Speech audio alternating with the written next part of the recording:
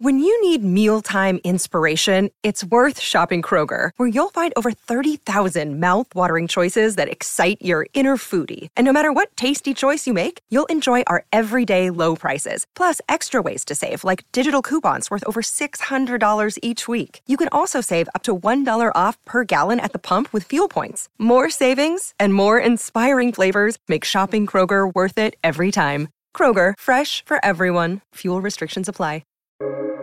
Welcome to the New Books Network.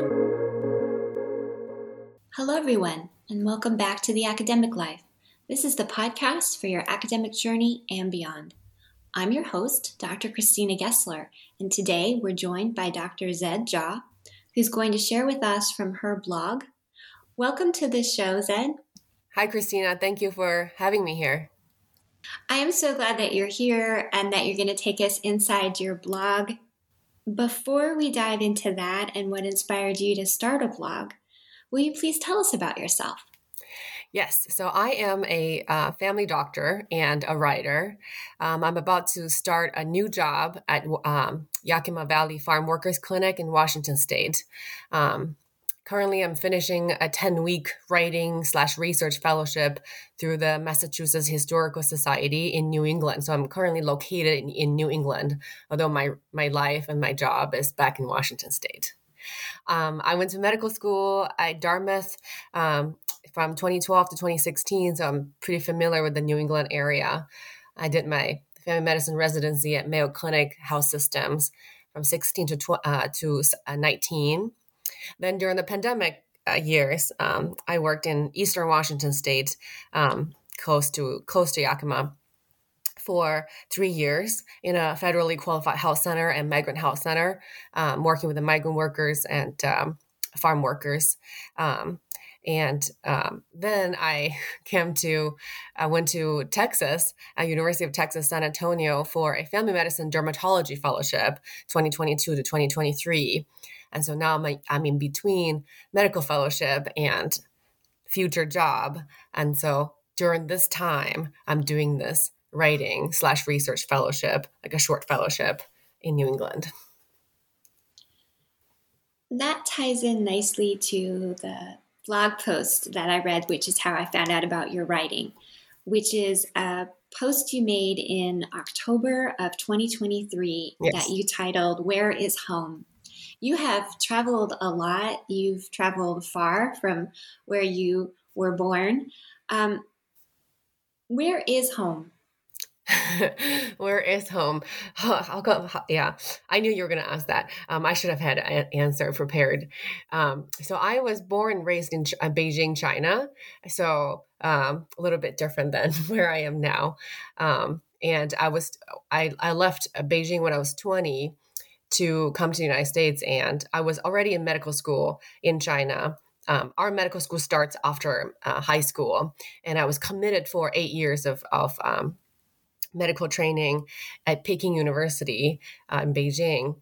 But I finished 2 years and I decided to come to the United States. And so I thought I could just transfer to another medical school from China. It turns out that's not the case. I had to repeat undergrad in the United States and then apply 4 years later, apply for medical school. So I would say hometown is Beijing. I do consider Washington State my home state now because I just became a citizen last year. But for a while, you were finding home in a small town that you call Nowhere, New Hampshire. Yes. How did you end up in Nowhere, New Hampshire? So Nowhere, New Hampshire is a small town of just a couple thousand people. And it's close to my medical school at Dartmouth. Hanover is where the medical school is, but I decided to live a little bit far, maybe 15, 20 miles out in Nowhere, New Hampshire, because the rent was cheaper. And also I didn't mind the drive. So I came here, I stayed here for 4 years, very unexpectedly. I didn't realize how small the town was. And, considering that I came from Beijing, where we have 20 million people, maybe more now, to 2000 was a big cultural shift. You had gone to a medium-sized city for American undergrad, is that right? Yeah, I was in Omaha, Nebraska. Yeah, so it's a pretty good sized city. But you've been going through increasingly smaller. Beijing was so large, and Omaha was big by some American standards, but certainly not one of our largest cities. And now you're in a very small town, and you're adjusting to another climate, another regional culture. And when you arrive, you have a very unusual greeting from your new landlord. Do you want to talk about driving up and what happened?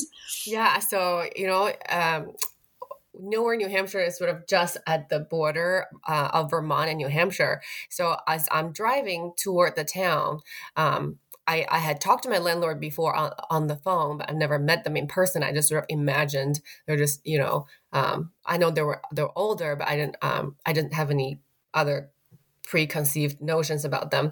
So as I was crossing the river from Vermont to New Hampshire, after coming off the highway, you come across that big sign that says "Welcome to New Hampshire." That big sign whenever you cross a state, and then each state has their motto or whatever.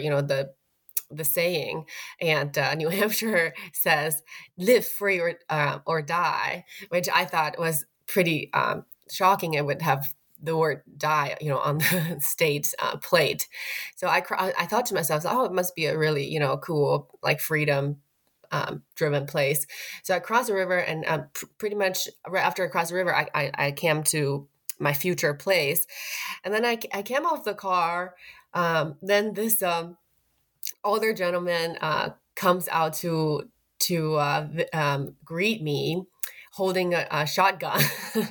And he was wearing this shirt that had a Chinese character on it, although I didn't really say what he wanted it to say, which is a pretty common thing I find in some of the t-shirts that have Chinese on it or tattoos of Chinese on it. But anyway, so he came out with his big shotgun. And then I thought, oh gosh, what have I done to myself?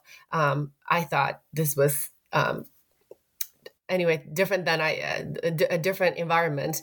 And so he came and he said, we introduced ourselves, and I said, oh, I didn't realize New Hampshire is live free or die. And he's holding his shotgun, and he says, well, I think it really should be live free or kill. And that's not actually what he didn't mean to intimidate me or anything. It really wasn't like that. Later I found out that he was out in his farm. He's got this giant farm by the river where he doesn't grow anything, but a lot of times there are skunks or there are, like animals that come here that eat the vegetables. That there's a little garden here, and then sometimes they'll dig holes in the property that really are destructive. So he was out shooting the skunks, and he didn't mean to say, I'm using this gun to, I'm going to kill people who, whatever. But it's just the setting. As it turns out, he's a retired, academic professor. And he's just a very literal person. He has a dry sense of humor, and he says things the way they are. And we become really close later on. I sort of think of them as my almost adopted parents. And we still laugh about that initial meet and greet. And he meant his t-shirt to be welcoming or kind. What did he think it said, and what did it actually say? So I actually it had the Chinese character. He wanted to say creative, I think maybe, but it was one character that just says make. It's hard to explain because one Chinese character pretty rarely means any specific meaning. You usually have to pair it up with something else. You have to put it in a context in order for you to truly understand what you're trying to express. So a lot of times people get this one Chinese character tattooed or one in a big character on a t-shirt. By itself, it really doesn't mean much. And so, but he later told me he wore this t-shirt because he knew it was a Chinese character on it, and he knew I was here by myself and totally away from home. So he wanted to make me feel more at home. But it was a combination of that, which was, but then like I didn't know what he meant by that character. And then he was holding the shotgun. He was telling me about live, forever, kill. And that combination really was pretty shocking at first. So many mixed messages. Yes. And you lived with them for a while, and it turned out to be a time for you of unexpected, it sounds like, healing, Yes. And finding a sense of home. And that experience for you carried through in some of the ways you'd like to instruct future residents and med students about what they need to be looking for as far as making sure that they have appropriate support, that they know that they can ask for it, that it really shouldn't be taboo to talk about being overwhelmed or being concerned about your mental health. Was it really that experience there that helped you realize how important it was to start to reverse this cultural expectation, particularly in med school, that you have to seem perfect? Yeah, that's you totally nailed it. By saying that you have to be perfect in medical school. And I think to me it was medical school is probably the hardest 4 years of my life, maybe especially the first couple years, mostly because medical school itself is really hard, and people have the expectation that it's hard. It's a lot of studying, a lot of work, and a lot of a lot of sleepless nights. It's also the social structure and how hierarchical medical education is makes you sort of want to fit in that particular mold of being perfect and being always saying yes and never admitting weakness and always can do attitude. And I think, I went to Dartmouth, which is a very amazing school, and it gave me the opportunity that I would never have had as a international student on visa, to have made it to American medical school, but also Ivy League nonetheless. And so, but with that comes the baggage of Dartmouth is Ivy League school, and it is you're expected to meet the standard.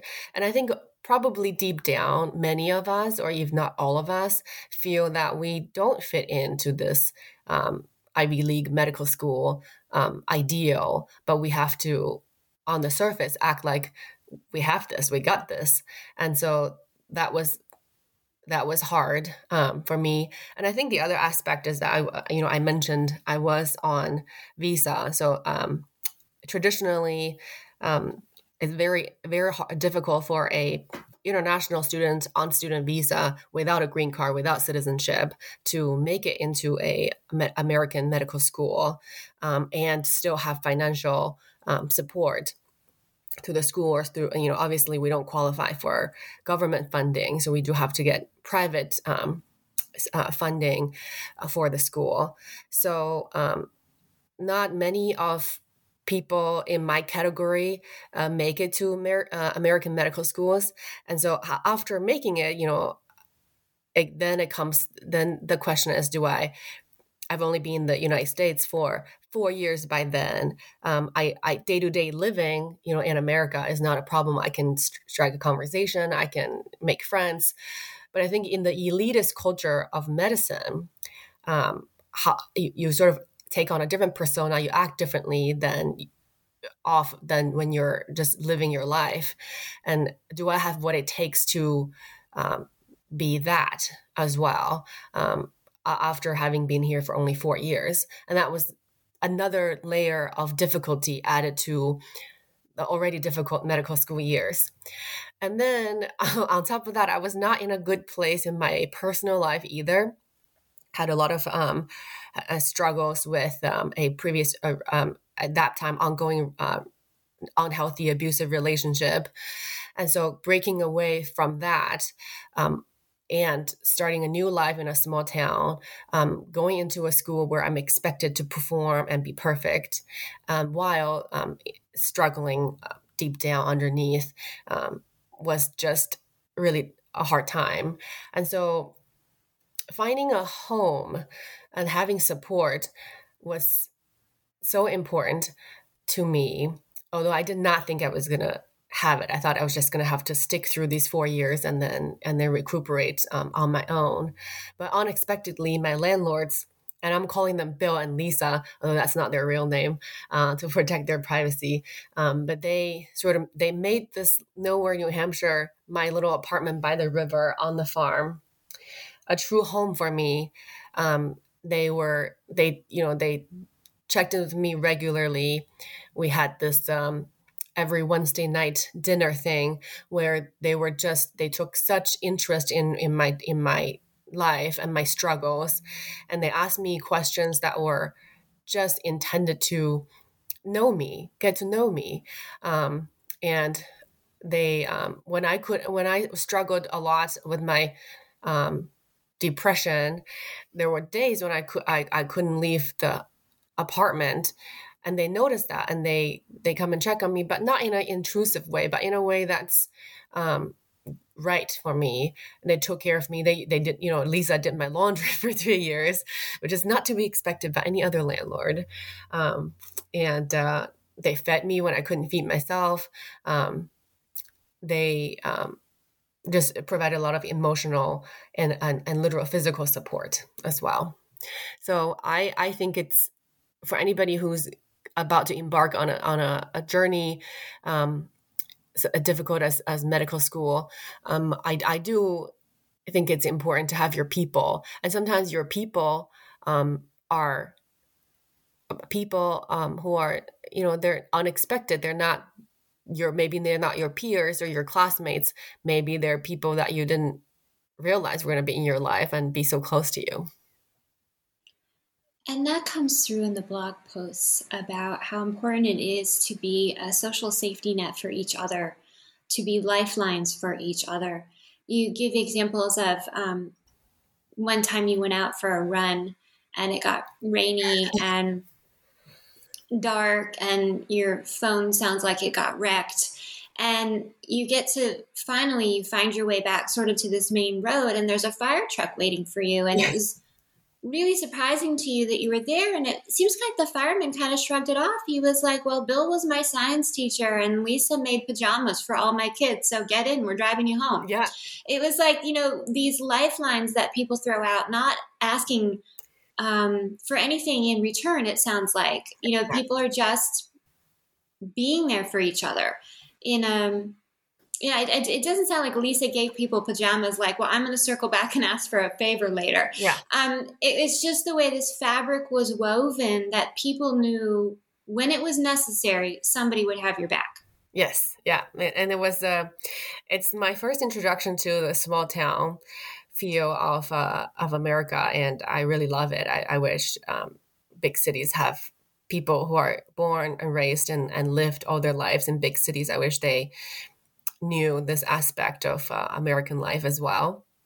But yeah, so I went out for a run. There's a hill. There's actually a cliff across the river from the apartment in Nowhere, New Hampshire. And all you have to do is cross the river, go up on this like a mile and a half, pretty steep hike. And then you get on this cliff where you can see the river, the Connecticut River, and you can see the whole farm, the whole property. And I decided to go on the run because I was about to graduate medical school at that point. I was feeling pretty good, and I wanted to just take this last mental picture of the entire farm. I want to remember this place as I've come to love. So, but I saw the storm coming, but I thought, it's a mile and a half, and I can run up there and down before the storm actually hits. So I started running up, and then as I went up, as I'm coming, like right about when I'm coming down, the the sky was totally dark and it was like night. And I was like, oh, shoot, I'm totally in trouble. So I started going down, and then the path is not well marked, and it is marked by these paints, right? Color painting, a paint on the tree. Of course, in the dark you couldn't see it, and the path itself is not well traveled, so it's not really a true like hiking path. And so I totally lost my way, and I did not know where I ended. I remember going down this hill that was so steep. I was basically sliding down on my butt this whole time, and that's how my phone got ruined. It was just like totally wet, and it was raining heavily and muddy. Then I came down to, I guess I came down to pretty close to the fire station in that town in Nowhere, New Hampshire. And that must have been a place people often ended up, people who are lost. And so this group of firemen and fire truck were there waiting for me. And I was totally wet, and I was this like, little Asian girl, and all these like, white men in their uniforms and with this big fire truck were waiting for me. I thought I was in trouble, but thankfully they came to rescue me, and they were just like, yeah, it's not a big deal. I know where you live, and we were sent to come and find you. Let's go home. So when I got, thankfully I went on the fire truck, and that was the first time I've ever ridden a fire truck just to go home, And so when I got home, I was like, oh gosh, thank you so much. I was, I don't know how to thank you. And they were like, oh, don't worry about it. We know everyone. And then as I'm coming down the fire truck, Lisa was, she already knew at that point that I was safe, but she was worried about me, but she thought it was so funny that I would do this. So as I'm coming down, she was holding her phone up. She snapped so many photos of me just being totally a wet chicken coming off of the truck, and with the like firemen laughing, and she was laughing. It just made the situation so super laughable and now hilarious to think about, although it was pretty dangerous at the time. It made it so human. Anybody can get lost. Anybody can need help. And just that relief everybody has, they can laugh when you're finally safe. Yes, exactly. These kinds of experiences can either make us think fondly of a place or horribly of a place.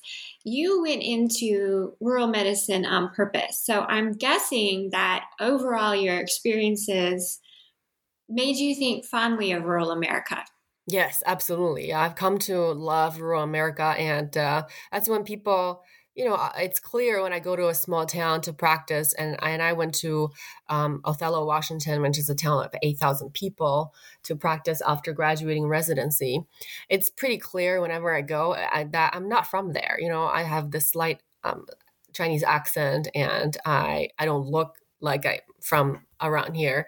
And so people always ask me, where's home for you? And it's getting more and more, more and more difficult to answer that question, because I've lived in so many places, and I've made a home out of every place I've stayed, and people around me help me make a home there. So every place I go feels like home to me.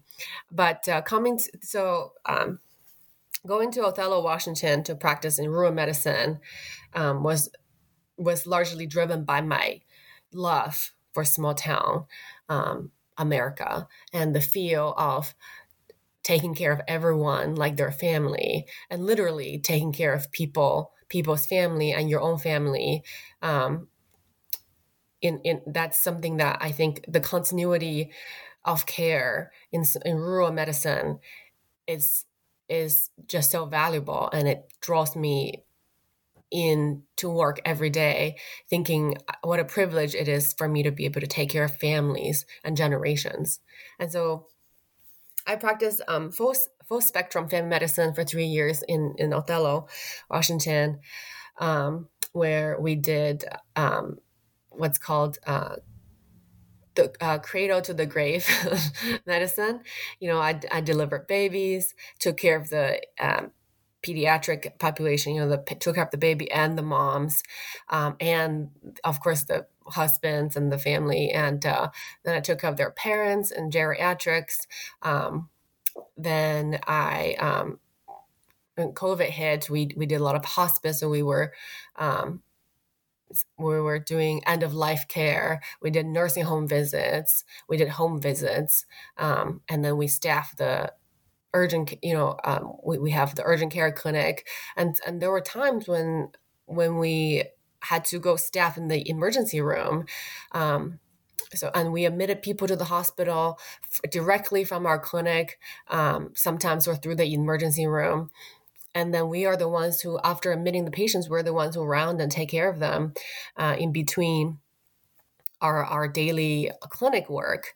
And so it really had this, like, we were the safety network for people. When I say, when people come to me and they feel like they're worried, I'm worried about them being too sick, and that we won't be able to take care of them if they went home tonight. And I would just say, then we will admit you to the hospital, and guess what? I will be the one who's take care of you tonight, tomorrow morning, whatever, throughout the night, and I'm just a phone call away. I literally lived like less than 5 minutes away from the hospital. Day and night, we would go take care of people, deliver babies. And it's so good for people to see a familiar face where to whom they don't have to explain their entire history, family history. And they don't have to reintroduce themselves. And we're no stranger. We come in and I already know them. And it just makes people feel safe and good about the care they receive. The timing for you to get this job in Washington was complicated. You finished at the Mayo Clinic in 2019, and in 2020, things started shutting down in the States because of the COVID pandemic. So you're in your new place, practicing medicine, and people have greater medical needs than they've ever experienced in their life in many cases. Yes. Yeah, that was bad timing for the world. 2019. So end of 2019, I started to practice. That's when I saw my own country, across the ocean, things were going down. And we in America had this sort of false sense of security at that point. But I knew this was going to be bad because my friends, many of my friends are in medicine. So I know they're daily living their posts, and I talked to them, and I knew this was going to be bad. So when it came to finally February 2020, when the pandemic was declared, I was 4 months into my practice as a new country doctor, just building my practice. And that's when my CEO in the organization came to me and said, Dr. Zha, we are facing this big pandemic. We know nothing about the virus, and we're just scrambling for resources, and we anticipate things are going to be bad. Would you lead our COVID pandemic effort? And I thought, oh my gosh, I'm 4 months into my first real world job, but because of my interest in the virus, and also, just naturally because my home country took the first half of the battle. And also I was new to the organization. I didn't have as many clinical duties as other doctors did. And I graduated from academic centers, both medical school and residency. So I had a lot of interest in research and reading research papers. And that's why they selected me to be in this role. So I'd let with the administrative leaders of the organization together led the pandemic effort for the first 6 months, where I think things were really bad. We made protocols and policies from scratch very, very early on. And I think even though we're a small town, rural Washington, we were ahead of a lot of the bigger organizations in terms of our protection of our staff and the way we took care of our patients. And then when the height of the pandemic, we were running out of ICU beds in the surrounding hospitals, and our little rural hospital did not have ICU. We didn't manage ventilators. We're all family doctors, and when we couldn't transfer people out anymore, I would spend all night all night trying to transfer a sick patient out to a surrounding hospital, and there was just nobody was accepting patients. We had to manage them ourselves, a lot of times above our comfort level. But it was either that we do it or that they wouldn't be taken care of. So we stepped up and we did what we could. We let patients know, this is not the standard of care, but I don't think the country was having standard of care at that point anymore. But I do what I can to take care of you, and we're just going to get through this together. And so I knew things were bad when one day, I was leading the pandemic effort, so people in the community knew that I was the COVID person in town, and doctors knew that, and everybody who had any questions about COVID in the community or in the organization came to me, and I worked with the public health officer of our county very closely. So one day on a Saturday morning, the county public health officer called me on my cell phone, which is never a good sign. You're like, your cell phone or texting basis with the public health officer on a Saturday morning, no less. And he said, "Dr. Zha, how many more ventilators can you take in your hospital?" And I was like, how many more ventilators? We have 0 now. What do you mean, how many more? I could take 0 more because we don't know how to manage ventilators. And so that's when I knew things were really bad, and that's when I knew, we really gotta step up. So we organized an organizational wide meeting with the hospital and the clinic about what we're going to do if things were that bad. People need ICU level care that nobody else could provide. What can we do? So that was one example.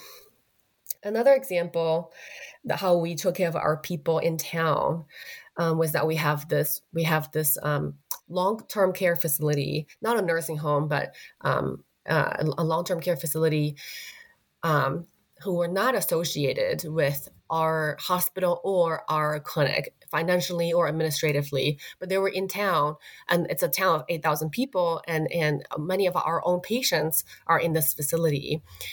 So these are our people. And so when they had their breakout, their outbreak, we knew the mortality rate of our whole county was about to spike because now we're facing our most vulnerable population in a congregated area in the nursing home, in the long-term care facility. So the public health officer emailed me, I think it was on a Friday afternoon, and he said, "What can you do something? I know you're not affiliated with them officially, but can you do something?" And so that's when he asked for help. By Sunday night that week, we had already formulated a plan to take care of them 24 hours a day, 7 days a week. We had a group of 3 providers who took turns to take calls, 24-hour calls for this this facility, and every day we rounded in the facility in our gowns and N95s, and we give our cell phone number to the facility, and if they needed us for anything, we drop everything we're doing in clinic, just like when we're on call for obstetrics. We drop everything in clinic and we go see the patients there. And if the patients needed to be admitted from the facility, we didn't send them to the emergency room because our emergency room was overwhelmed. We knew that our colleagues were totally overwhelmed. So we didn't do that. We just admitted them into our own care in the hospital directly from the facility. So they bypassed the ER where they would have waited for hours, and which, hours in a 95-year-old COVID patient could be life and death. And so we did that. And then when people said, I don't want to go anywhere. I want to die here. This is my second home. This facility is my second home. Then we said, okay, no need to wait for the 2 weeks of wait for being admitted to hospice. We provide hospice for you. So we did our own hospice care there, and every day we rounded on them and took care of them from there. So I think at the end, we didn't have an end date to this on-call schedule that we had for the facility. But we said we're committed to get you through this outbreak, whatever long it takes. And so we did that. We ended up doing that for about a month and a half, and then people got through it. And we did lose some patients, but many patients were able to take care of where they are. But the patients we did lose, they passed at where they wanted to pass because we were able to do this. And we ended up saving the emergency room $20,000 to $30,000. We ended up saving the whole healthcare system a lot of money, but more importantly, we saved people time and grief, and we saved people effort. And we took so much pride in being able to take care of our own people where they want us to take care of them. Many of us who have friends or colleagues or family overseas had this epidemic on our radar, as you said, before most of the US population did. And it was, in my experience, an unwelcome conversation to bring up the concern that it was coming here and what were we going to do? Was anybody else already thinking about this? For you, you had deep personal connection. Yes. And now you're in the thick of it here as well. How do you take care of your mental well-being, your emotional health during such a complicated time? This is when I think that this was when I started writing about my experiences. And I think writing really provided me with a lot of comfort. And I was writing with, I have a co-author on a writing project that we were doing about COVID-19 and being a rural country doctor. And her name is Dr. Chloe Ackerman, and she is a psychologist. And so we work on this together. So through this process, we talked a lot about our writing project, but the writing project is about my life. So as a result, we talked a lot about what I was going through, and of course, talking to a psychologist with the added benefit of almost therapeutic effect, and so that really helped me get through things. And at that time, my parents were with me. They traveled from China to visit me. They were going to stay just for a few months, but as the international travel shut down, they couldn't go home, so they were stuck with me for a year and a half. It was from like a 2 months visit to a year and a half visit, and so. In a weird sense, even though at that point the United States felt less safe than China to us, I took comfort in having my parents close to me, people I really took responsibility of. And so I, even though I had to isolate from them after work, we didn't have physical contact for a really long time when I was at the front line. It was comforting to know that they were safe and they were with me. I was going to ask about how you were managing keeping in touch with them during such a complicated time. It sounds like the timing of their visit was serendipitous. If they had been planning to come even a few weeks later than they had, they wouldn't have been allowed to come. Yeah, it was good in a way, in that way, but it was so unexpected. Imagine if your 2 months visit got extended to a year and a half, and their house in Beijing was, by the time they finally went home, was in total ruins, and the roof had collapsed, and there were mold on all of their clothing, and the bamboos from the neighbor's yard overtook their yard. It was a very interesting. Now we can look at it with a sense of humor, but back then it was just a crazy time. That is an unexpected outcome. Yes. You tend to think that if you have your loved ones near, at least you see for yourself that they are safe, they are alive. You can control what you can control in a world that seems totally out of control. And yet they go home to their sense of home, and it's not waiting for them the way they expected. Not at all. Yeah, it was. They sent me a video of the yard. I thought I was in a bamboo forest. It was a totally different thing than they expected. So, and then a few months later, after I was stuck with them for a year and a half. A few months after they went home, and I was like, "Hey, mom and dad, I miss you guys. When do you come and visit me next time?" And they were like, "Not anytime soon, honey." We were so, under the same roof for a year and a half. Was an interesting time. You've mentioned that you came on a visa, that now you are a citizen of Washington State. Do you want to talk in a little more detail about the bureaucratic complications that are layered onto students who come in from abroad? Absolutely, yeah. I think that there's a big sense of medical superiority or injustice, medical education injustice involved in this situation. If the pandemic has taught us anything, it's the fact that we don't have enough doctors, and we aren't training enough of them. But then at the same time, when people, national graduates of medical school, or people who are on visa are trying to get into medical schools or residency, we say, "Oh no, you're not good enough. We prioritize our own people, and there's not enough seats for you, and or if you get in, we don't have money for you, or if we do have money for you, it's this super high, crazy interest for the loans." All these added in financial burden and logistic burden and just injustice, I feel, really have compromised.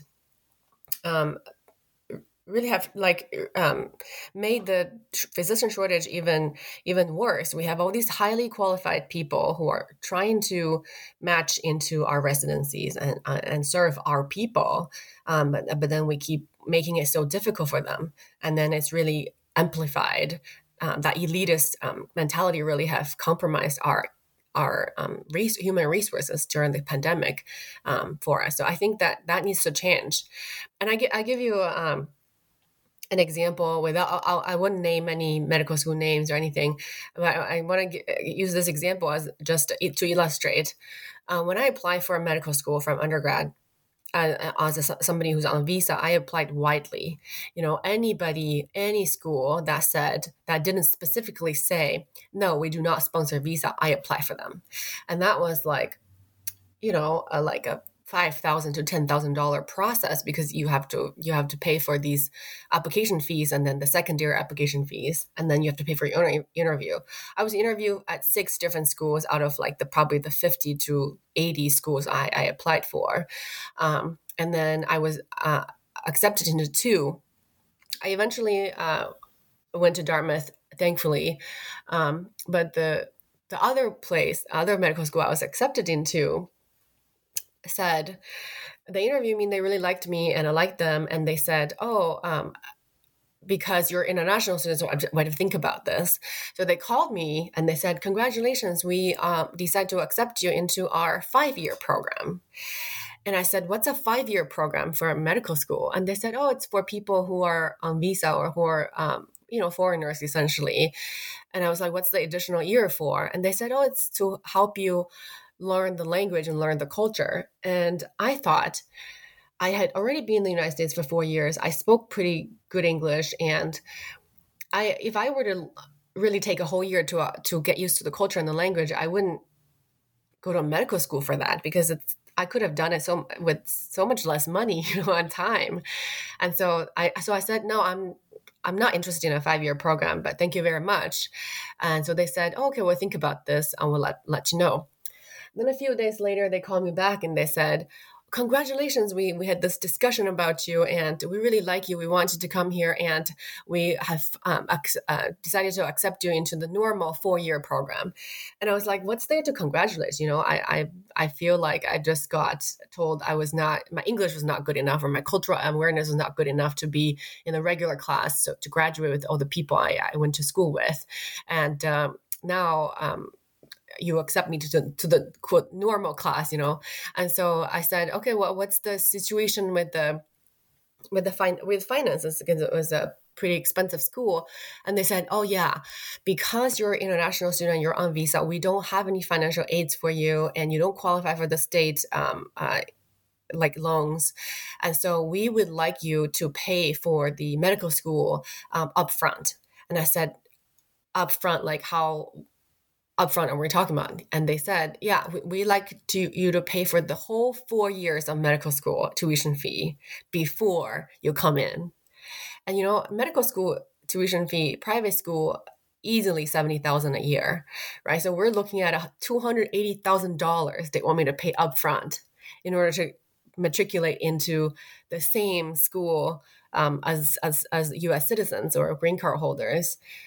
And to me, that was just insane. If I had that kind of money, I wouldn't I tried this, I could have done many other things. I didn't have to pursue a career that's so, like demanding.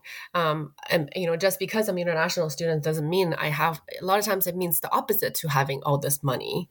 And so that really made me think that, for schools that accept and embrace and support international students or people who are on visa or even people who are not from the United States, they're the schools that are doing it right. And they are coming to realize that there's this valuable group of people who will contribute to our society, our people, our medical system, equally as the rest of as the citizens and green card holders. And we need to give them a fair chance. And Dartmouth is one of them. So I'm super proud to have gone to Dartmouth Medical School. One of the things you talk about in your blog is that there are 46 million people living in rural America and nowhere near enough doctors. You were talking about the doctor shortage a few moments ago, but the area that you're in, rural medicine, has an enormous shortage of doctors.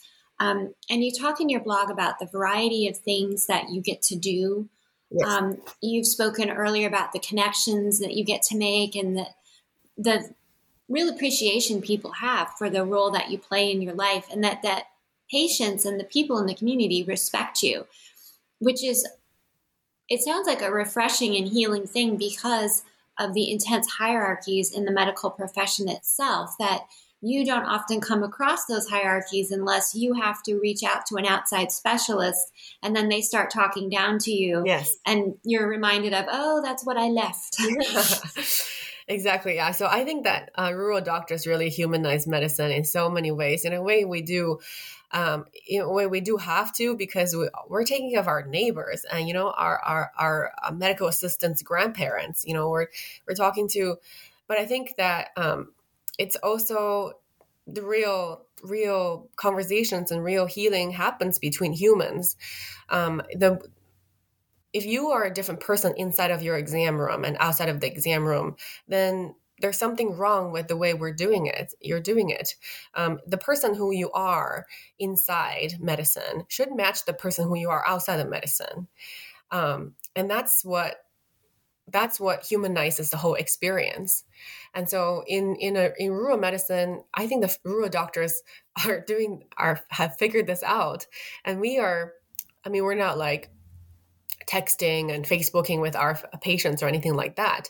But when people see us, they think of us as, oh, you're the one who delivered my baby. Or sometimes they're like, you're the, or like maybe you delivered their baby, or maybe you delivered them, years ago, decades ago. And so it's a totally different feeling.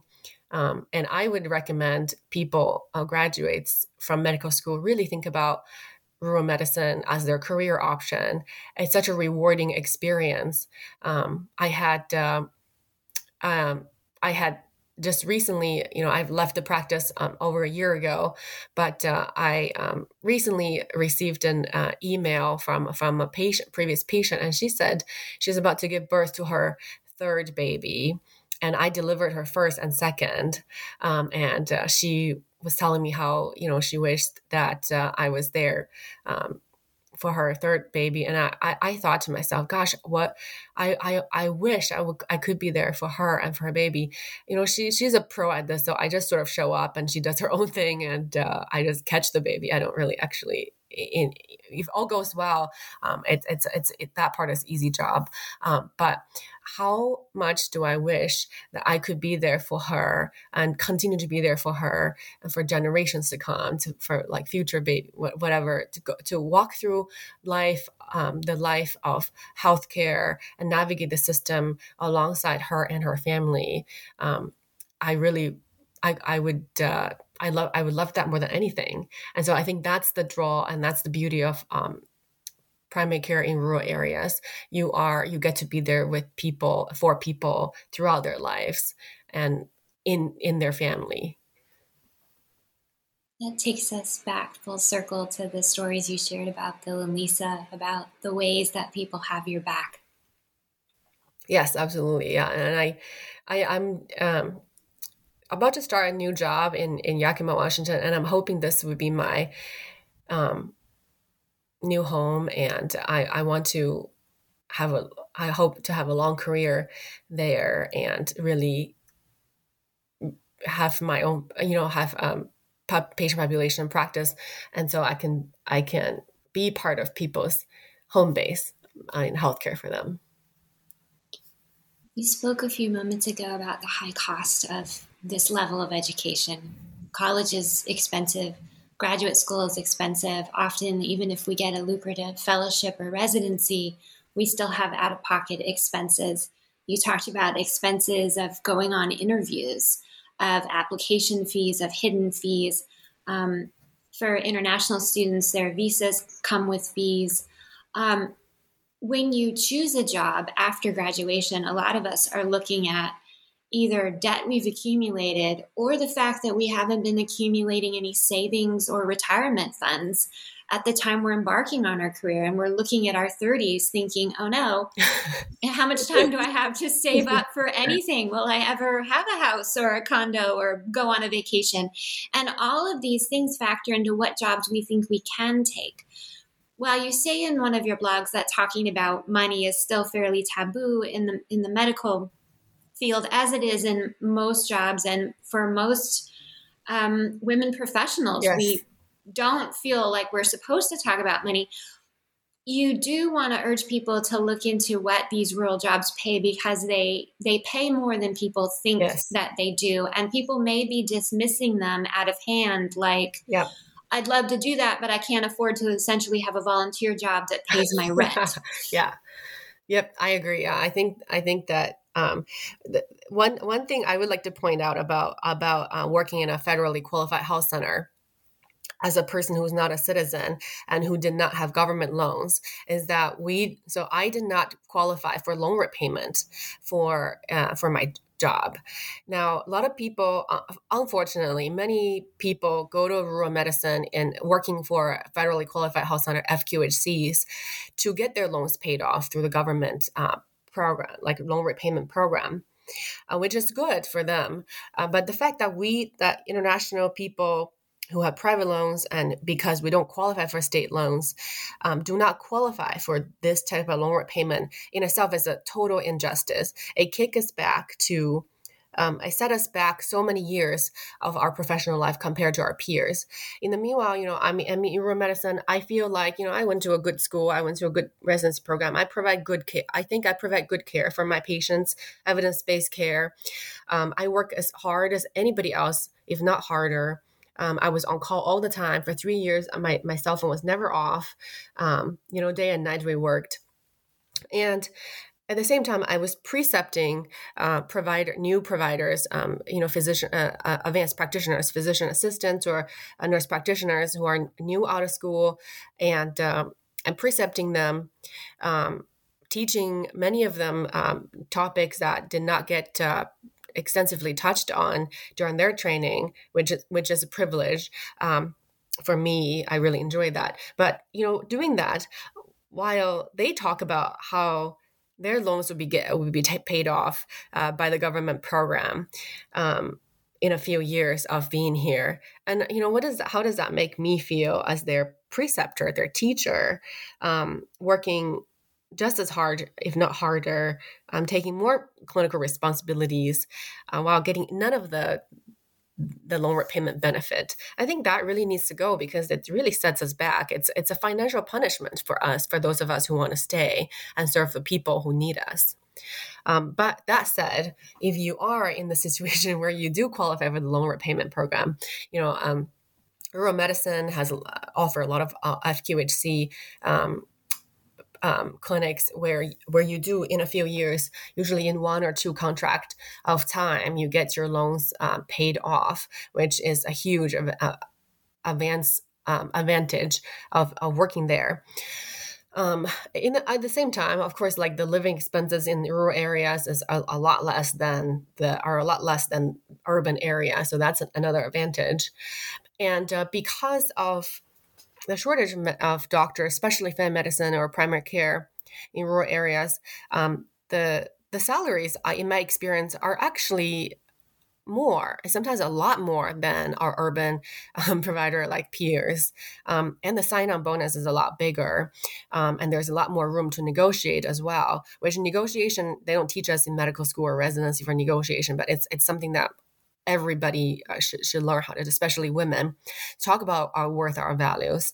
And so in that sense, we could be making sometimes twice as much as our urban colleagues do. So I think that's something that we don't talk about enough. And it, of course, maybe we don't want to say, of course we don't go to rural medicine just for the money.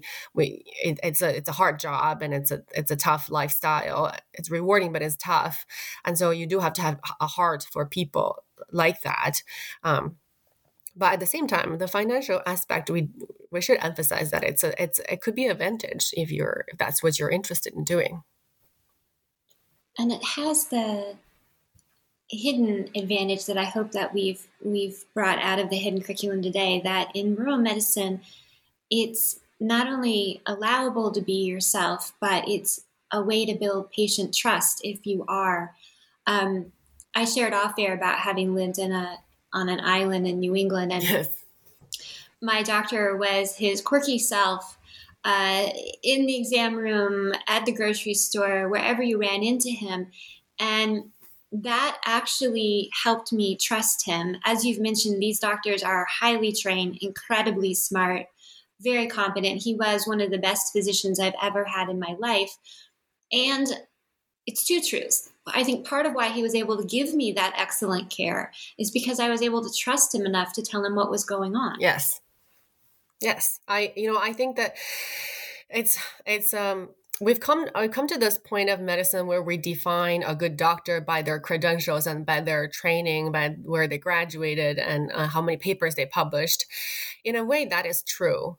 But when it comes to patient-doctor relationship, a good doctor is the one who listens to the patient, but also believes the patient, right? Somebody who doesn't assume the patient is here for a hidden agenda or to get what they want, but doctors who know the patient, who trust what they're saying, who know that the patients themselves are the experts of their own bodies and their own embodied experiences.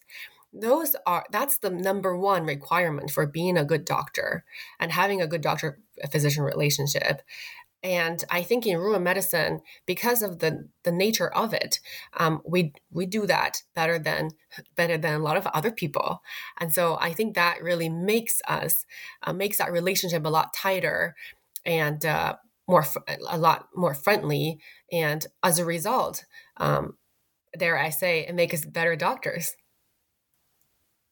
We're starting to run out of time. In the few minutes we have left, I want to ask you, what do you hope this episode sparks for listeners? I hope that this episode really advocates for being a country doctor and the reward that comes with it, both emotionally, career-wise, professionally, and financially. And I want to encourage more graduates and medical people who are going to medical school to think about that as a career path and know that there's such a closeness and such a humanism in rural America in general and rural medicine, and what a privilege it is to be able to participate in that and be the doctor, the country doctor that people rely on. It's just the most incredible experience. And if you want to do more academic side of things, I published papers too, did research on the side and taught students, and we had residents from big schools and such. It's something that's doable. But if that's what you love, I highly encourage people to do it. Thank you so much for being here today, Dr. Zed Zha, and taking us inside your blog and through your journey into medical school and into your career. I'm Dr. Christina Gessler, and you're listening to The Academic Life. I hope you will please join us again.